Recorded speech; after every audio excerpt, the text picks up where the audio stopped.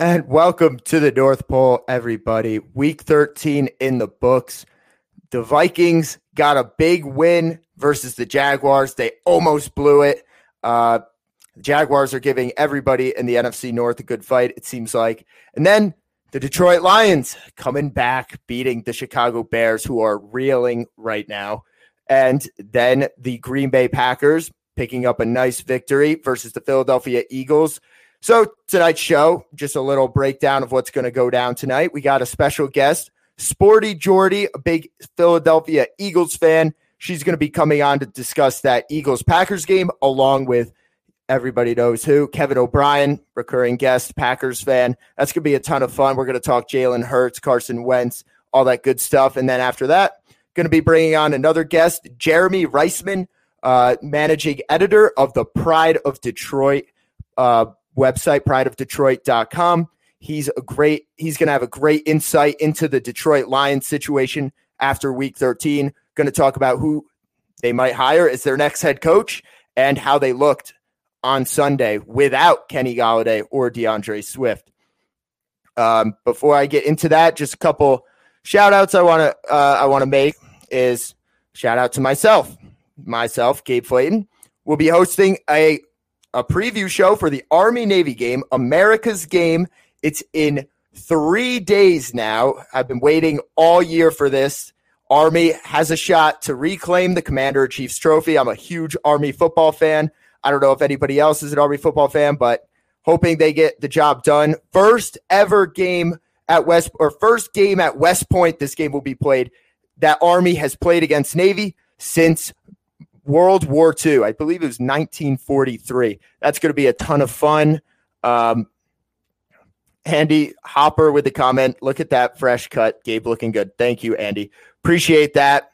Without further ado, we have our guests coming on. We have Kevin O'Brien coming on. What's up, Kevin? What's up, Jabe? And then we have Sporty Jordy. Hello, Jordan. All right. I think you're muted, Jordan. Can you hear me now? Yeah, I can hear you now. Awesome. Hey, guys. What's going on? Okay. Let me get these banners out of the way. Okay. So let me get the background. I have a great background for this. I'm sorry, Jordy, we couldn't get the Eagles background because this is an NFC North podcast. Kevin studying. That's what I like to see.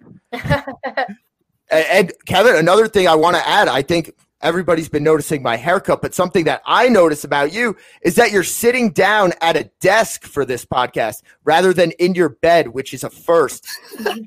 That's great. I was presentable tonight, Gabe. I felt good about myself. Yeah, this is the first time guests can see that you have a mouth. That's great. You have another half of your face. That's awesome. That's awesome. But as we know, the Philadelphia Eagles lost to the Packers, Jordan. I believe the score was 30-16, if I'm not mistaken. Something like that.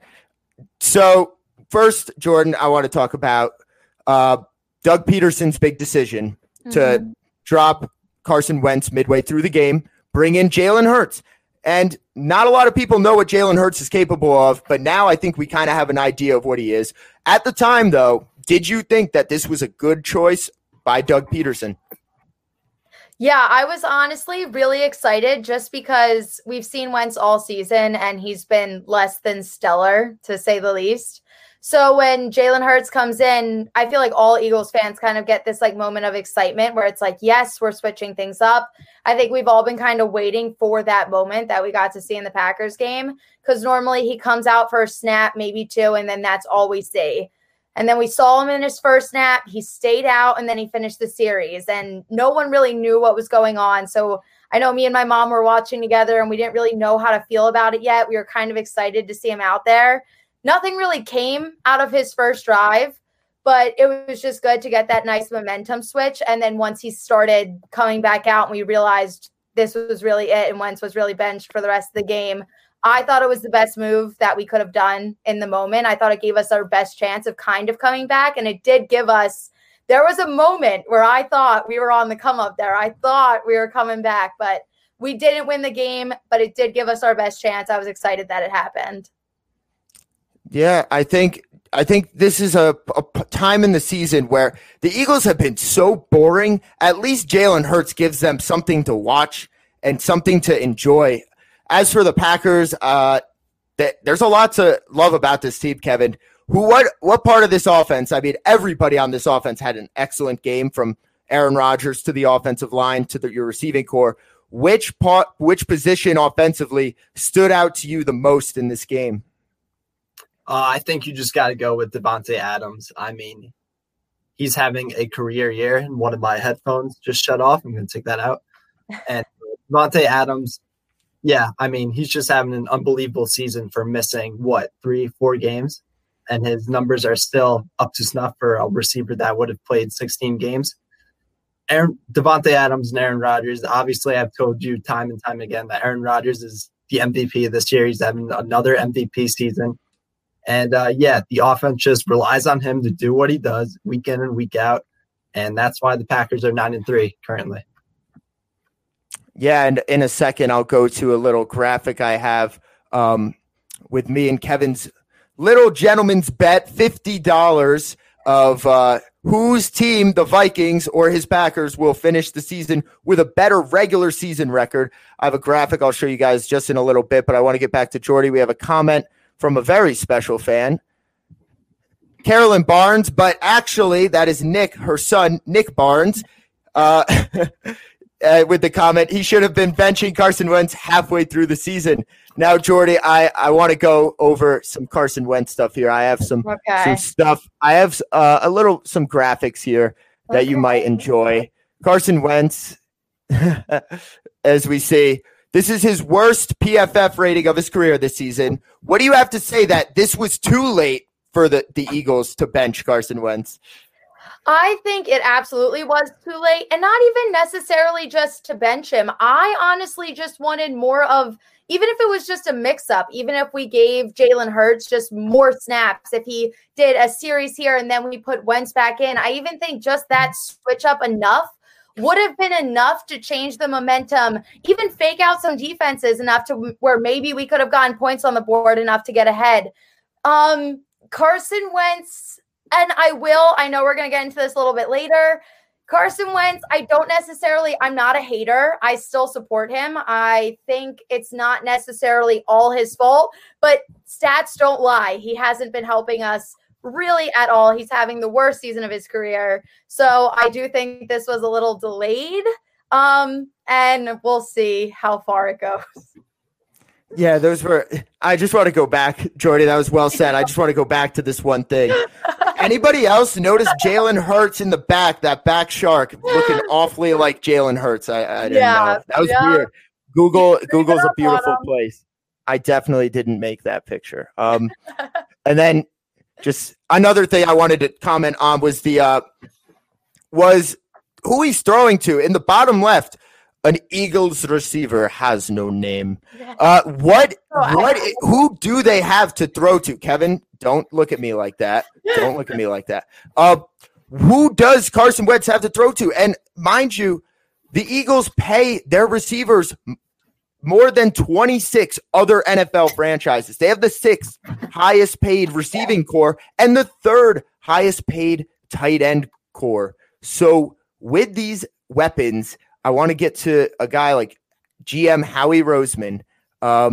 No football experience whatsoever. I think he's the only GM in the NFL that has absolutely no experience playing football. I don't care how good you are at analyzing numbers and money and all that, but what do you think about this, like just from a personnel standpoint, what Howie Roseman has put together over the last few years? Do you have any disagreements with it? Absolutely. I'm at my wit's end with Howie, and I've tried to defend some of the moves he's made to an extent. I don't understand it. I think it's kind of an interesting take to kind of have the non-football guy come in and try and make something happen, but clearly it's not working. I think especially we can see this during draft time. It just doesn't work out for us. His moves don't really make any sense. I think all of our issues kind of go back to the decisions that he has made. And I think that's because you can convert a guy and you can look and you can try and make all these crazy things happen. But at the end of the day, if you don't fully understand what you're doing, which I don't, the way it's been working out, I don't think he necessarily does. It's just not going to produce a winning team. And clearly we are struggling with that right now. Yeah, just a few guys that are getting, blatantly overpaid. Alshon Jeffrey, who signed, I think it was a 4-year, $70 million contract, something along those lines. Yeah. I think next season he's scheduled to make a ton of money. I think the Packers have one of the lowest salary caps when it comes to the receiving group. Right, Kevin? You look at these guys besides Davante Adams. Allen Lazard, I'm pretty sure, is adjunct teaching on the side to make money. These guys aren't making a ton of money. Big Bob Tonyan isn't making much. Sam Cardona, thank you for watching. Great comment. Yeah, how could you pay a guy that never completed a full season? Well, at the time, he was 27 when they signed that long-term deal. Kevin, with such little receiving that Aaron Rodgers has outside of Davante Adams, such little money, such little draft stock. These guys are all late round picks, if not undrafted. How has Aaron Rodgers been able to do what he does? It's funny you asked that, Gabe. Whenever I ask someone who their MVP candidate is and they say Pat Mahomes, I always ask the question that I go, yeah, Pat Mahomes. Tyreek Hill, Travis Kelce, Clyde Edwards-Helaire now. Wow. Bunch of weapons. But who's Aaron Rodgers throwing to besides Davante Adams? Allen Lazard and Marquez Valdes-Scantling, who I love and hate at the same time. Makes some good plays, but he will be the death of me until he fixes his act a little bit. But I love the guy. He makes some big plays here and there. But yeah, that's the thing. Obviously we all know that the Packers did not draft a wide receiver in the previous draft. And Aaron Rodgers is going on a little revenge tour and just saying, hey, I'm still the greatest to ever throw the football here, right here, right now. And yeah, that's all I have to say on that matter. Okay, let's go to the stats here. The Rodgers rate versus the Mahomes rate, both brought to you by State Farm. They are big State Farm guys. Aaron Rodgers has Pat Mahomes beat in the age department by 12 years. He's losing in yards, but he's got him beat in touchdowns. Only has 2 more interceptions, and he has a better passer rating.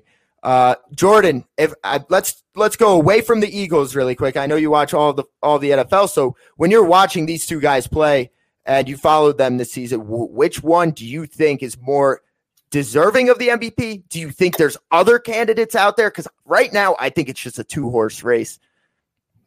I do too. And early on this season, I was very on the Russell Wilson MVP train, but he fell off very quickly. And I tried to defend him for a while, and I just can't really make a case for him anymore, especially after a loss to the Giants. I'm a little biased here. I'm a huge Aaron Rodgers fan, hardcore. I love him. And like you guys said, he makes all of this happen with second, third, fourth round draft picks. He's never had a first round wide receiver. He really doesn't have anyone. One of his number one guys is Tonyan. Isn't that your third string tight end?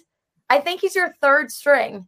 So he's yeah, basically. Mercedes Lewis is mainly a blocking tight end, but it was heading into the season. It was big Bobby Tonyan and Jay Sternberger, and Jay Sternberger really doesn't produce as well as Bobby Tonyan does. Yeah, Aaron Rodgers stopped throwing him the ball after week 3 when he dropped every single pass that went away. And Aaron Rodgers, he remembers.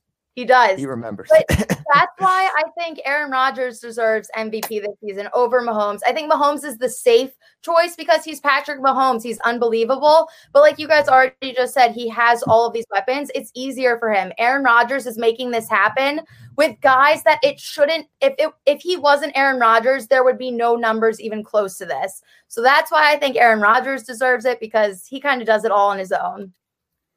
Yeah. Josh Allen. I'm loving Josh Allen right now. I think he's great. And a lot of, if we're going to talk about people who have been critical of a quarterback, nobody was more critical than Josh Allen coming out of the draft. So I love seeing Josh Allen succeed. I talked on my channel before the season started, and I said Josh Allen was going to be an MVP conversation. I didn't even say he was going to be MVP, and I got so much hate for it. And now he's like going off, so I love to see it. And what I don't get, how can you hate a guy that's from Wyoming? I mean, the guy it's a feel-good story. He went to Wyoming University, has the smallest population. This guy was watching football, like he probably had to get it like on the radio. He probably didn't even have a colored television, but the guy came out and now he's succeeding, and he's doing it in a way that's so dual threat. You can't defend him with just going 8 people in coverage. He'll run on you, and if you blitz too much, then he'll throw it on you. He's the full package. I love watching Josh Allen play. A couple more comments I see here is going back to the Packers, Kevin, with the number 1 seed. Nick Barnes thinks the Packers have a good shot or he's asking you, do you think the Packers have a chance for the number 1 seed? And Nick, thank you very much for tuning in. Yeah, I actually do, Nick, because the toughest team the Packers play in the next 3 games are the Tennessee Titans. And we just saw the Tennessee Titans get absolutely whomped by the Browns this past week. And I'm looking at the Saints schedule right now, and they have to play the Chiefs this week. Or wait, now. Oh, wait. Yeah, no, 2 weeks. They have to play the Chiefs in 2 weeks. And the Packers actually hold tiebreaker over this because they beat them later in the season. Could win out, and I'm pretty sure if they drop that game against the Chiefs and they are tied for the record, that's going to be, I don't know, 15-4 maybe. Oh no, that doesn't make any sense. Whatever. But 15-4, that sounds about right. Yeah, that's math. I think the Packers could possibly take it away from the Saints. They're only 1 game behind as of now. Yeah, I think as of right now, the Vikings are set to play the Packers if the season were to end right now. Now, obviously, that's going to change, but that would be a super interesting playoff matchup. I remember years ago, the Vikings met the Packers in the wild card game. That was the infamous Joe Webb game. That was a fun one for Vikings fans. That was the worst way to end the season for us. But, I mean, I don't want to play the Packers. If I'm Minnesota, I know we're not going to beat them if we play them again. And right now, the Saints are winning in the most ugly way. Taysom Hill, he doesn't do it pretty. I think the Packers are a lot more, graceful in the way they win, if that makes sense. When they win, it looks a little better than the way the Saints are winning. And like you said, the Packers have beaten the Saints. So I think they have a good shot. Yeah, Andy's right. The Saints have a great defense, but at the same time, the Packers did score 37 points on that defense, and I do think this defense and I think that says a lot. Let's get back to the Eagles, Jordan. All right, so we're talking about the salary cap. Howie Roseman, I would love to bring him on, but I don't have those kinds of connections. The Eagles in 2021, they're set to have the second least amount of cap space in the entire NFL. They're going to have negative $63 million at their disposal. That's what they're set to have right now. So that means they're going to have to make some cuts, some budget cuts. The budget won't pass. So who do you think has to go? Because a few of those guys are definitely going to have to go.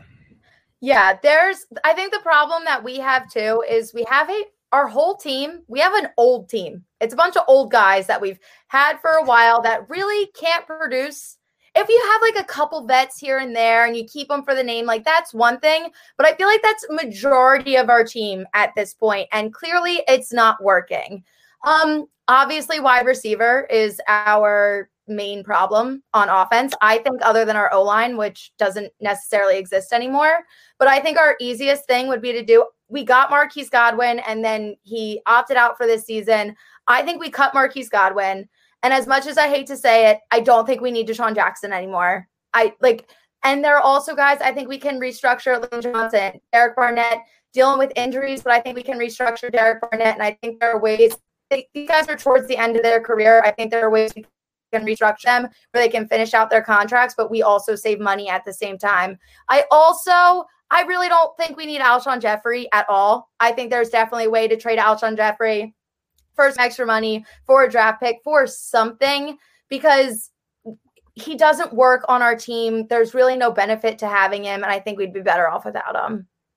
Yeah, I think, Alshon Jeffrey, he can't do anything if he's not on the field. And he's the one who was talking all this smack on Carson before. I just think he's a toxic energy, and we don't need it. He doesn't do much. He adds toxicity. I don't like it. He came from the Brandon Marshall School of Toxicity. You know? That was a toxic environment. Imagine Alshon Jeffrey and Brandon Marshall on the same receiving corps. And Jay Cutler. Jay Cutler throwing to them, and Jay Cutler having to also deal with his wife, who, wow, that just had to be just like a awful. Matt Forte was the only normal one in that whole group.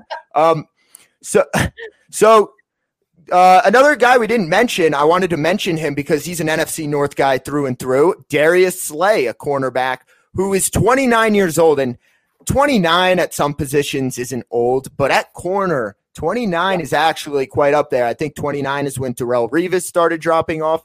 29 was when Xavier Rhodes stopped learning how to play corner for the Vikings. Now he's gotten rejuvenated. But I think 29 is old for a corner. And to give him a 3-year, $50 million contract, and right now he's producing his worst season as a professional athlete. According to PFF, this is his worst season. And the stats don't lie. Davante Adams had 6 catches on 7 targets against him last game and absolutely shredded him. This secondary, they're young, but Darius Slay, do you think that was a mistake? What do you think they have to do to fix that secondary? I don't necessarily think it was a mistake bringing him on. I think it was a mistake signing him to such a large deal before. I think we would have been safer with a 1 year, even if it was a larger contract, but a 1 year deal so we could just test it out and then extend him from there. Because like you said, against the Seahawks, he wasn't doing anything to benefit us. And I was so excited to get him because I thought he was going to be this missing piece that we needed.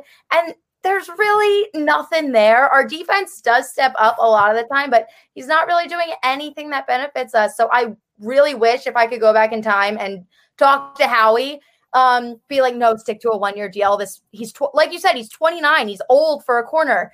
1 year deal, give him some money. 3 years, it's not worth it. I told you, our whole team is old. This is our problem. We need young, athletic, new guys. We have such an old team. It's not working.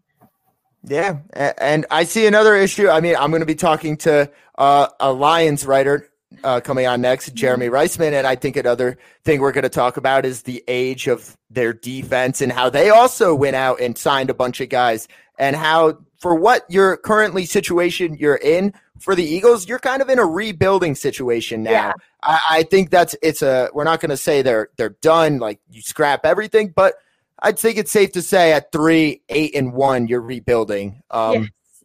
So I want to just bring up one last thing before I get to my final topic. I just want to talk to Kevin about this awesome graphic I made. The battle for $50, Kevin. We got 4 games remaining, and I am not going to lose this one. Now, the Bucs, the Bears, the Saints, and the Lions. That's what the Vikings have to go up against. I think we can win out. I think we're going to beat the Bucs. I think we're going to definitely beat the Bears. The Saints on Christmas, the Vikings are going to come through and beat them. And then the Lions, I think the Vikings got a good shot. Now the Packers, I think they're going to lose to Teddy Bridgewater. I think they're going to lose to Tennessee. And I think they're going to lose to the Bears. And the Vikings own the tiebreaker. Bam, I win. I win the bet. Oh, Kevin's gone. Oh, my God. All that talk. He just left. I think we're very optimistic about the Vikings. No. Well, here's the thing. I'm going to bring it back on. Okay, Kevin, did you catch what I said there? No, this website sucks. Okay. All right, I'm going to bring it back up. So you see this, Kevin? Go for it. What do you think when you look at this? And also, I want to add that $50 bill, that's what I would owe you if I win, or if I lose, If I lose the bet, you never specified which currency we were going to use, and the Canadian 50 is what I'm going to give you. I could pull up the screenshot, and there's clearly a money symbol next to the 50. And in normal terms, the money symbol means So $50, I'm not sure what Canadian 50 translates to American 50, but I better receive $50 American currency by the end of the season. All right. But I don't remember that. But okay. I'll give you pesos. I think that's a fair deal. Serena with the comment. Thanks for joining the show, Serena. All right. Everybody's getting mad at me for all that Vikings BS. I actually don't think that was, oh my God. I'll bet the $50 Vikings win more games. There's my handshake. Virtual handshake because we're in. I didn't like the message though. I didn't like the message. You're the one who said it. Oh, I sent the handshake? Christine. Yeah. Okay. Youngest team in the league. Yeah, it's true. Hey, if we're talking youth, the Giants have a young team. Yeah. All right, one last thing before we get off. Jordy, I want to talk to you. What is your favorite Hanukkah or Christmas movie? It's tomorrow night's Hanukkah. I want to wish all my Jewish friends a happy Hanukkah. Happy Hanukkah. My favorite, I'm a Christmas person. My favorite Christmas movie, this is a hot take. I love The Polar Express. I watch it every Christmas Eve with my sister. There are some people who get weirded out because they say it's like a cartoon, but it's too realistic of a cartoon. But I just think it's so wholesome and it's so adorable. I love The Polar Express. Yeah, it's a good one. It's a good one. Kevin, how about you? What's your favorite Christmas movie? I like The Year Without Santa Claus because that one has the Heat Miser in it, and you remind me a lot like the Heat Miser. Is that the same one as Meister Burger, or is that different? No, I don't know what you're talking about. That's a different one. Okay. My favorite one is A Christmas Story. Never had a BB gun, but it made me want to get a BB gun. But yeah, that's it.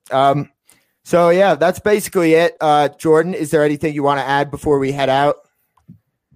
No, we'll see what happens with Jalen Hurts this weekend, and we'll take it from there. Yeah, I'm rooting for you.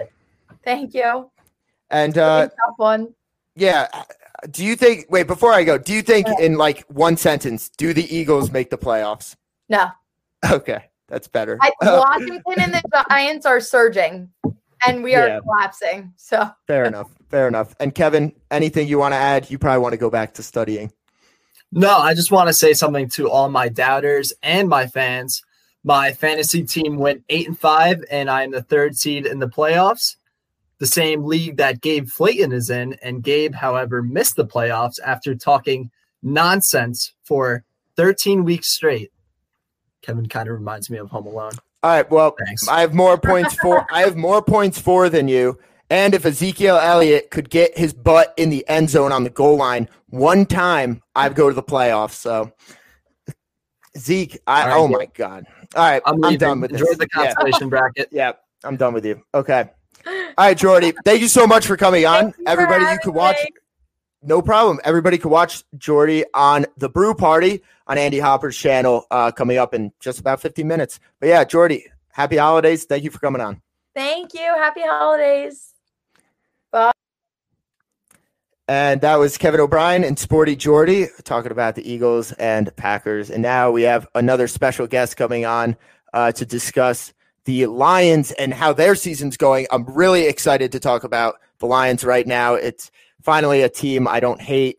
And that's Jeremy Reisman as I try to get the Packers background off. Jeremy, I love the mustache. How are you doing? Thank you. It's not something I'm very used to. I did the whole Movember thing, and then now I'm basically being financed to keep this mustache from our Twitch channel that keeps donating subs to keep it, which is awkward. That's great. But you know what? It's quarantine time. I don't have to show it publicly to anybody. There you go. Yeah, you're rocking it. I love it. So, and the Lions are actually playing pretty well right now. So they got the win with their first time head coach, Darrell Bevell, interim head coach, former Minnesota Viking offensive coordinator. Mm-hmm. I'm a huge fan of him back in Minnesota. The offenses he created with Brett Favre, he really rejuvenated that offense, and they got the win. And now they are the 3rd team on the season that has had their interim head coach win their first game. Yeah. I guess that's the sports bettors should have done something about that. They should have taken that into consideration. But what was most impressive about this win for the Lions? It was really just kind of the offensive game plan. Matthew Stafford had been reined in for so long under Matt Patricia. You know, he's averaging somewhere around 7-8 yards per pass attempt in terms of air yards. In that game, I think it was 13.5. So they really pushed the Bears defense downfield. And we know that's how Matthew Stafford best operates, which made the previous 3 years so frustrating as a Lions fan to watch them rein in Matthew Stafford like that. And so it worked. I mean, you saw them without DeAndre Swift, without Kenny Galladay. And right after they send Marvin Hall out, who was their deep threat prior to that week, all those guys are gone, and they still were able to challenge a really good Bears defense. And I know that team is trending downwards, but that defense had still been playing pretty well up until that week. So I think it's just impressive for the Lions to finally get aggressive, maybe, and really succeed despite being pretty shorthanded on that offensive side of the ball. Yeah, and I think we talked about it that first time we talked like over a month ago, is that the Lions play better sometimes when they play like they're losing, or in this case, they are losing the game. But I think it was right after that Jaguars game where they played when they were winning, but they played like they were losing. They still played with that kind of aggressiveness. And I think the Lions are a great example of a team that plays so much better when they're behind than when they're ahead, because of the way they like to operate with Matt Stafford. Matt Stafford was insanely accurate in this game. He was making beautiful throws on a line in Soldier Field in really cold weather. Now, he's had probably one of his hardest seasons as a Lion, just from all the things surrounding this team, injuries and drama with COVID. But what makes him so special for people who don't think Matt Stafford is like a top 10 quarterback or just don't know enough about him? What makes him a special quarterback that you have seen from the last 10 years? I mean, part of it is just his competitiveness, right? I mean, he's been stuck on the Lions for 12 years. He's dealt with a bunch of injuries, a bunch of off-field drama with the health of his wife, and he had a couple of COVID scares this year. I mean, the fact that he just comes out there and plays like, you know, it's his first game as a rookie. He's got that youthful spirit, and sometimes you don't necessarily see it as much as other times when the team is losing. But the guy is a complete professional. His arm talent is still there at 32 or whatever he's at this point in his career. And I mean, he's still fearless. He's still got the arm angles that he's throwing from, you know, the sidearm thing that was popular before Patrick Mahomes, believe it or not. And I don't know, he just goes out there and competes every single week. He works hard. He's a professional on and off the field. And we're getting towards the part of his contract where people are starting to talk about the Lions potentially moving on from him. And I understand all that chatter. But that's going to be a very sad end of an era for me, at least, considering he was just so much fun to watch over the past 12 years. Yeah, that sidearm throw, he patented that first. I totally agree. I think the biggest knock on him is that he probably is just, some people might find him boring because he's good. He makes the good read. He doesn't scramble a ton. His pocket presence is amazing. Yeah. I think fans just don't have an affinity for people with pocket presence. I think fans want to watch guys scramble and make crazy plays, but sure. Matt Stafford is one of the best at stepping up into the pocket. He has had some of the most clean pockets this season. I think that's attributed to not only the good offensive line play, I think he makes his pocket cleaner by finding the little crevices in the pocket and extending that. But yeah, I love watching him play. No Kenny Galladay, no problem. Marvin Jones Jr. And Danny Amendola, TJ Hawkinson. I don't know if Marvin Hall made a catch in this game. I think it was Quintez Cephas who kind of had a nice game as well. So this receiving core, do you think it's still legit without Kenny Galladay? I mean, it is and it isn't. I mean, I think you look at a guy like Marvin Jones, and he's a solid number 2 guy. He's really been that way his entire Lions career over the past 5 years. The Lions have gotten a ton of value out of the contract they got out of him. I think TJ Hawkinson is an up and coming guy. I mean, arguably already a top 5 tight end. In terms of production this year, he is a top 5 tight end.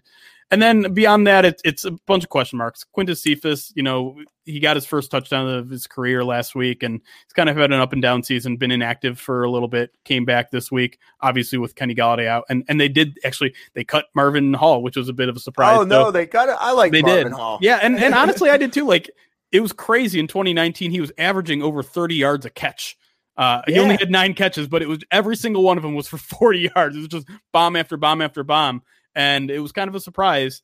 So instead they were relying on 32-year-old Mohamed Sanu last week, who had a couple of nice catches as well. So I wouldn't say it's like a top tier wide receiver group. And even with Kenny Golladay in there, it might not be, but it's varied enough that I think they have a bunch of versatile options. They've even thrown in Jamal Agnew, their punt returner, in there a little bit, and he got active early in that game that kind of, I think, threw the Bears off early on. So it's a varied group. It's kind of like a ragtag group of guys that you wouldn't necessarily have on your fantasy team, but you throw them all together and you got a little Giants type of team where they can accomplish more than some other parts.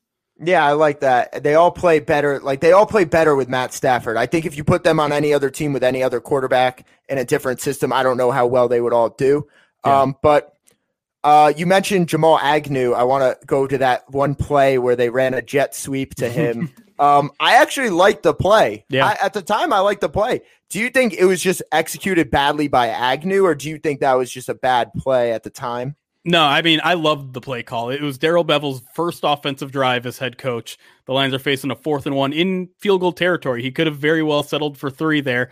I like the aggressive call there. I like the play call, like you said. He was basically one-on-one with the defensive back, and if he would have just kept running, he probably would have gotten the first down and 4 or 5 more yards.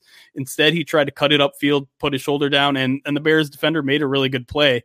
But I think the play call was right. I think I love to see him be aggressive there because I'm not sure if Matt Patricia would have been aggressive in that same scenario, and it just didn't work out. So I'm fine with the play call, fine with the decision to go for it. Just Jamal Agnew made a mistake there. Yeah, and a guy they maybe could have given him the ball to but didn't, and a guy who turned out to have an awesome game was Adrian Peterson. Mm-hmm. He's been the touchdown vulture for the Lions this season. Yeah, and it's been screwing over a lot of fantasy teams. He does just enough to get relevant in fantasy, but he doesn't do above and beyond. Yeah. But I love Adrian Peterson. I'm so happy to see him succeeding right now in Detroit. Do you think this is do you think he's a temporary option, or how many more years do you think the Lions are going to keep him? Do you think this is just the last year and they're running with him?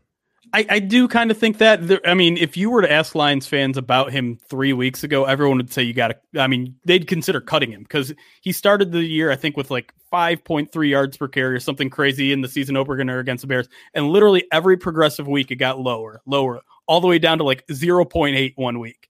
But a crazy stat that we learned about Adrian Peterson after this game, he had back-to-back rushing, two back-to-back games with 2 rushing touchdowns or more in the past 2 games. So 2 rushing touchdowns against, who was it? Houston. Houston. And then 2 against the Bears. That's the first time in his career he's done that.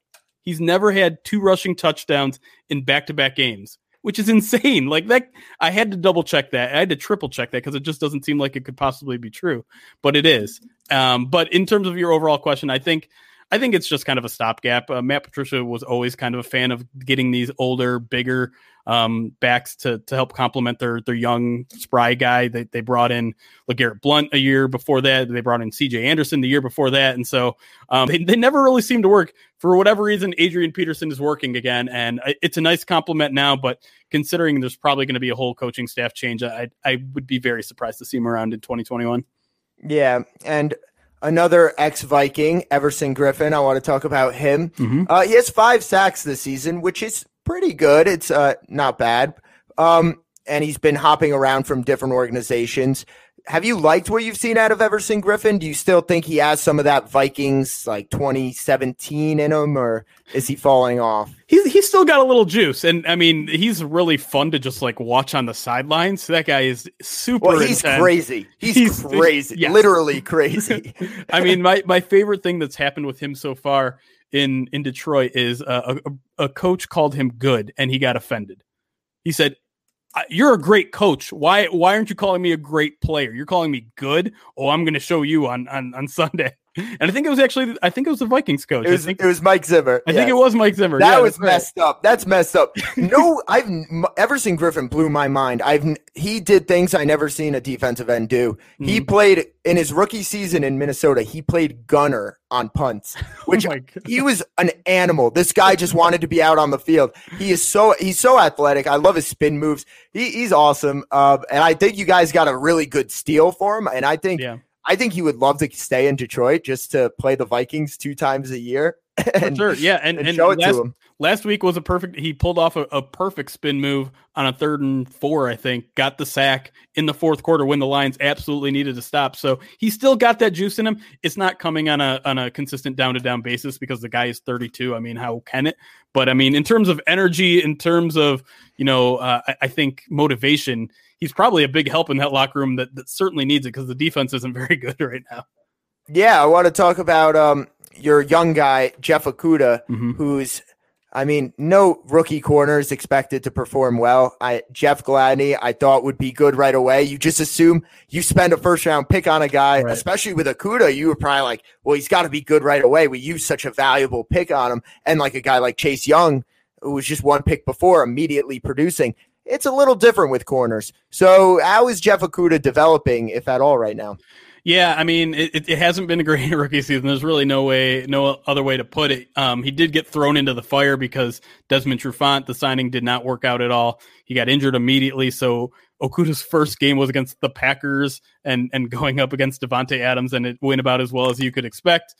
And Okudah's also been dealing with an injury, and right now he's actually out. He had a shoulder injury. Now it's a groin injury. Not sure he's going to play this week. He's missed the past couple of weeks. So it's been a really rough season for him. He missed a lot of training camp too, and it's already a shortened training camp. So I mean, he's basically had everything work against him, and it hasn't. I mean, I couldn't even tell you if he's progressing because we just haven't seen enough of him yet. So I think at the end of the season, we're just kind of going to all hit the reset button. We're going to come in next year and be like, all right, let's try this again with Okudah, make it a second rookie year and hope everything turns out well, because really there's not a lot positive you can bring from everything that's happened so far in his rookie year. Yeah. There was one moment where you really thought he had potential, and that was against Kyler Murray with that interception. I think that was his brightest spot of the season. Jeff Gladney, still waiting for that moment where you're like, oh, this guy was worth a first-round pick. I don't think Jeff Gladney has an interception. I don't think he has a forced fumble. He makes tackles when he has to. But other than that, he's kind of just a little guy running around on the field looking lost. But a guy like Cam Dantzler, I mean, a third-round pick, we got Cam Dantzler, and he's producing. He had an interception and a forced fumble. Really excited that he turned out pretty good.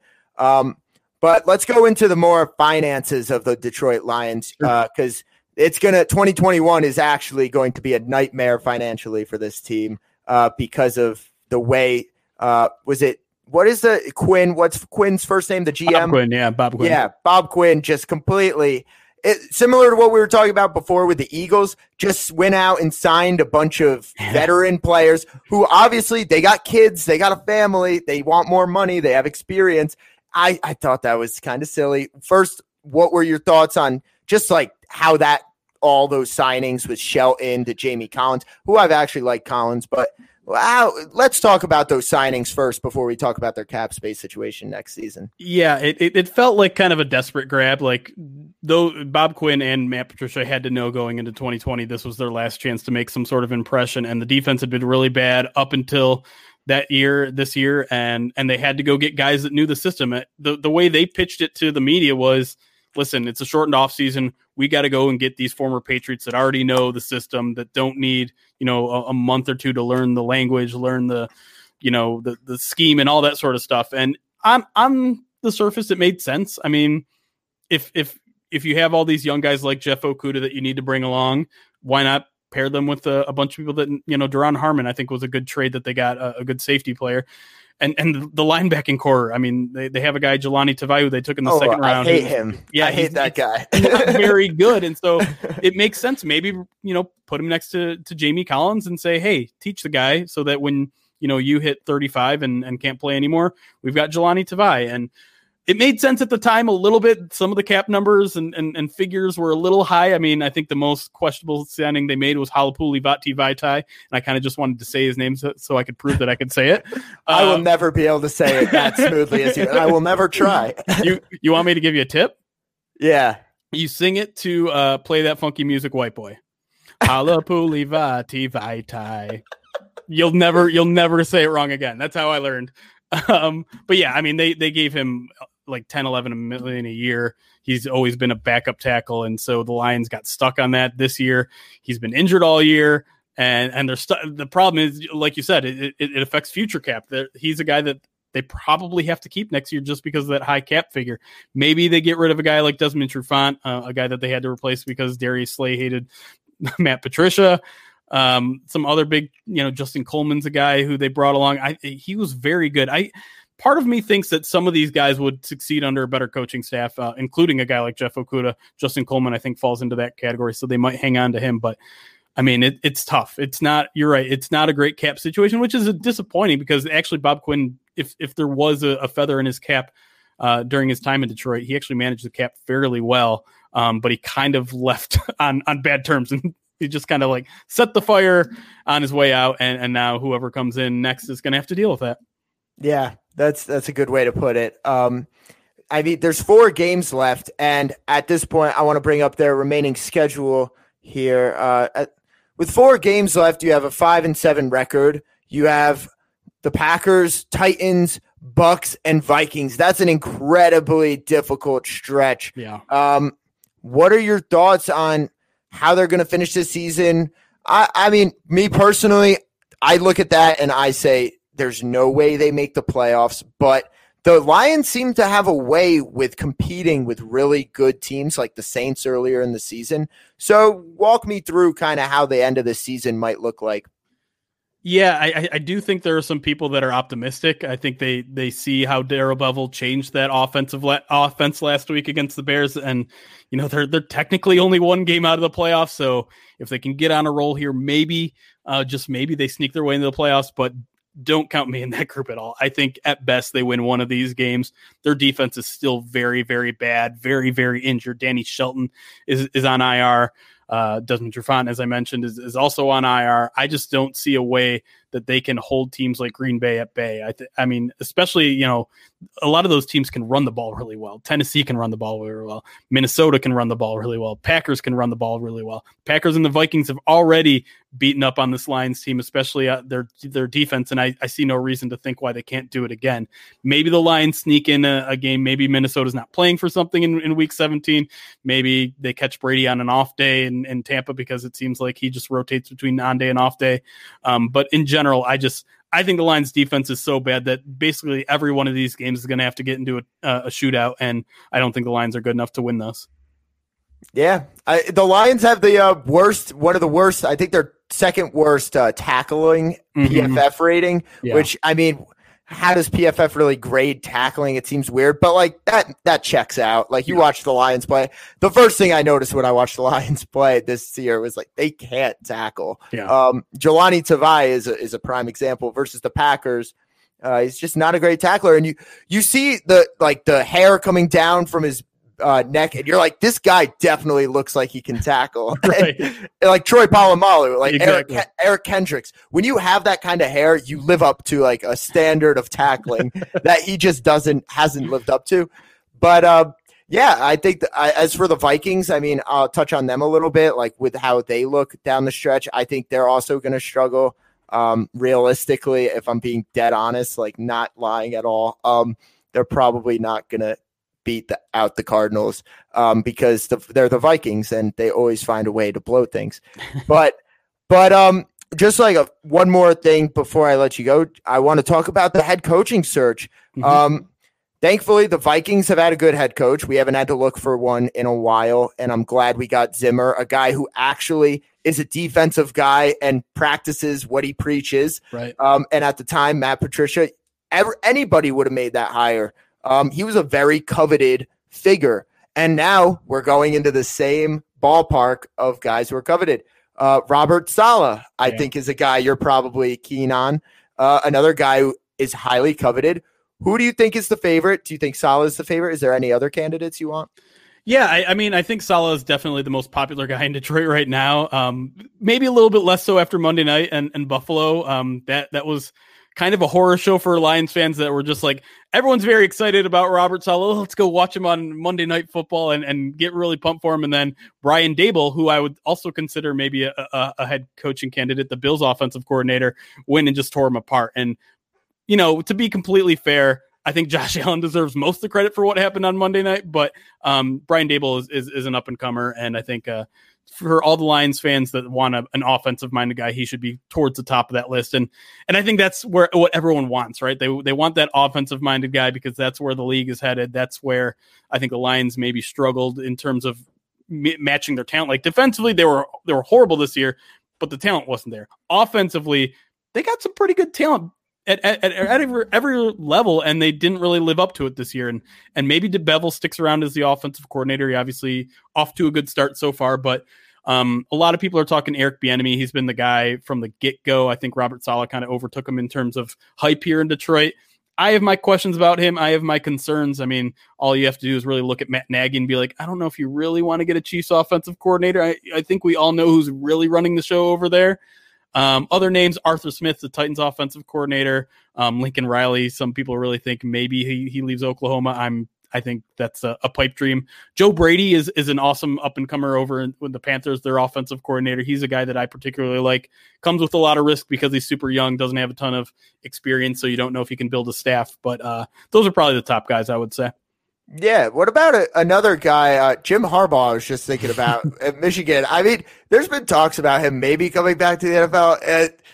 What do you think about Jim Harbaugh? You think he's still got a shot? I'm a Michigan fan, so I'm not entirely high on him right now, if I'm being completely honest. Yeah. I'm an Army fan, actually. I don't want to interrupt you. I'm an Army football fan, and Army gave you guys a great fight last year. We should have won that game. Yes, no question.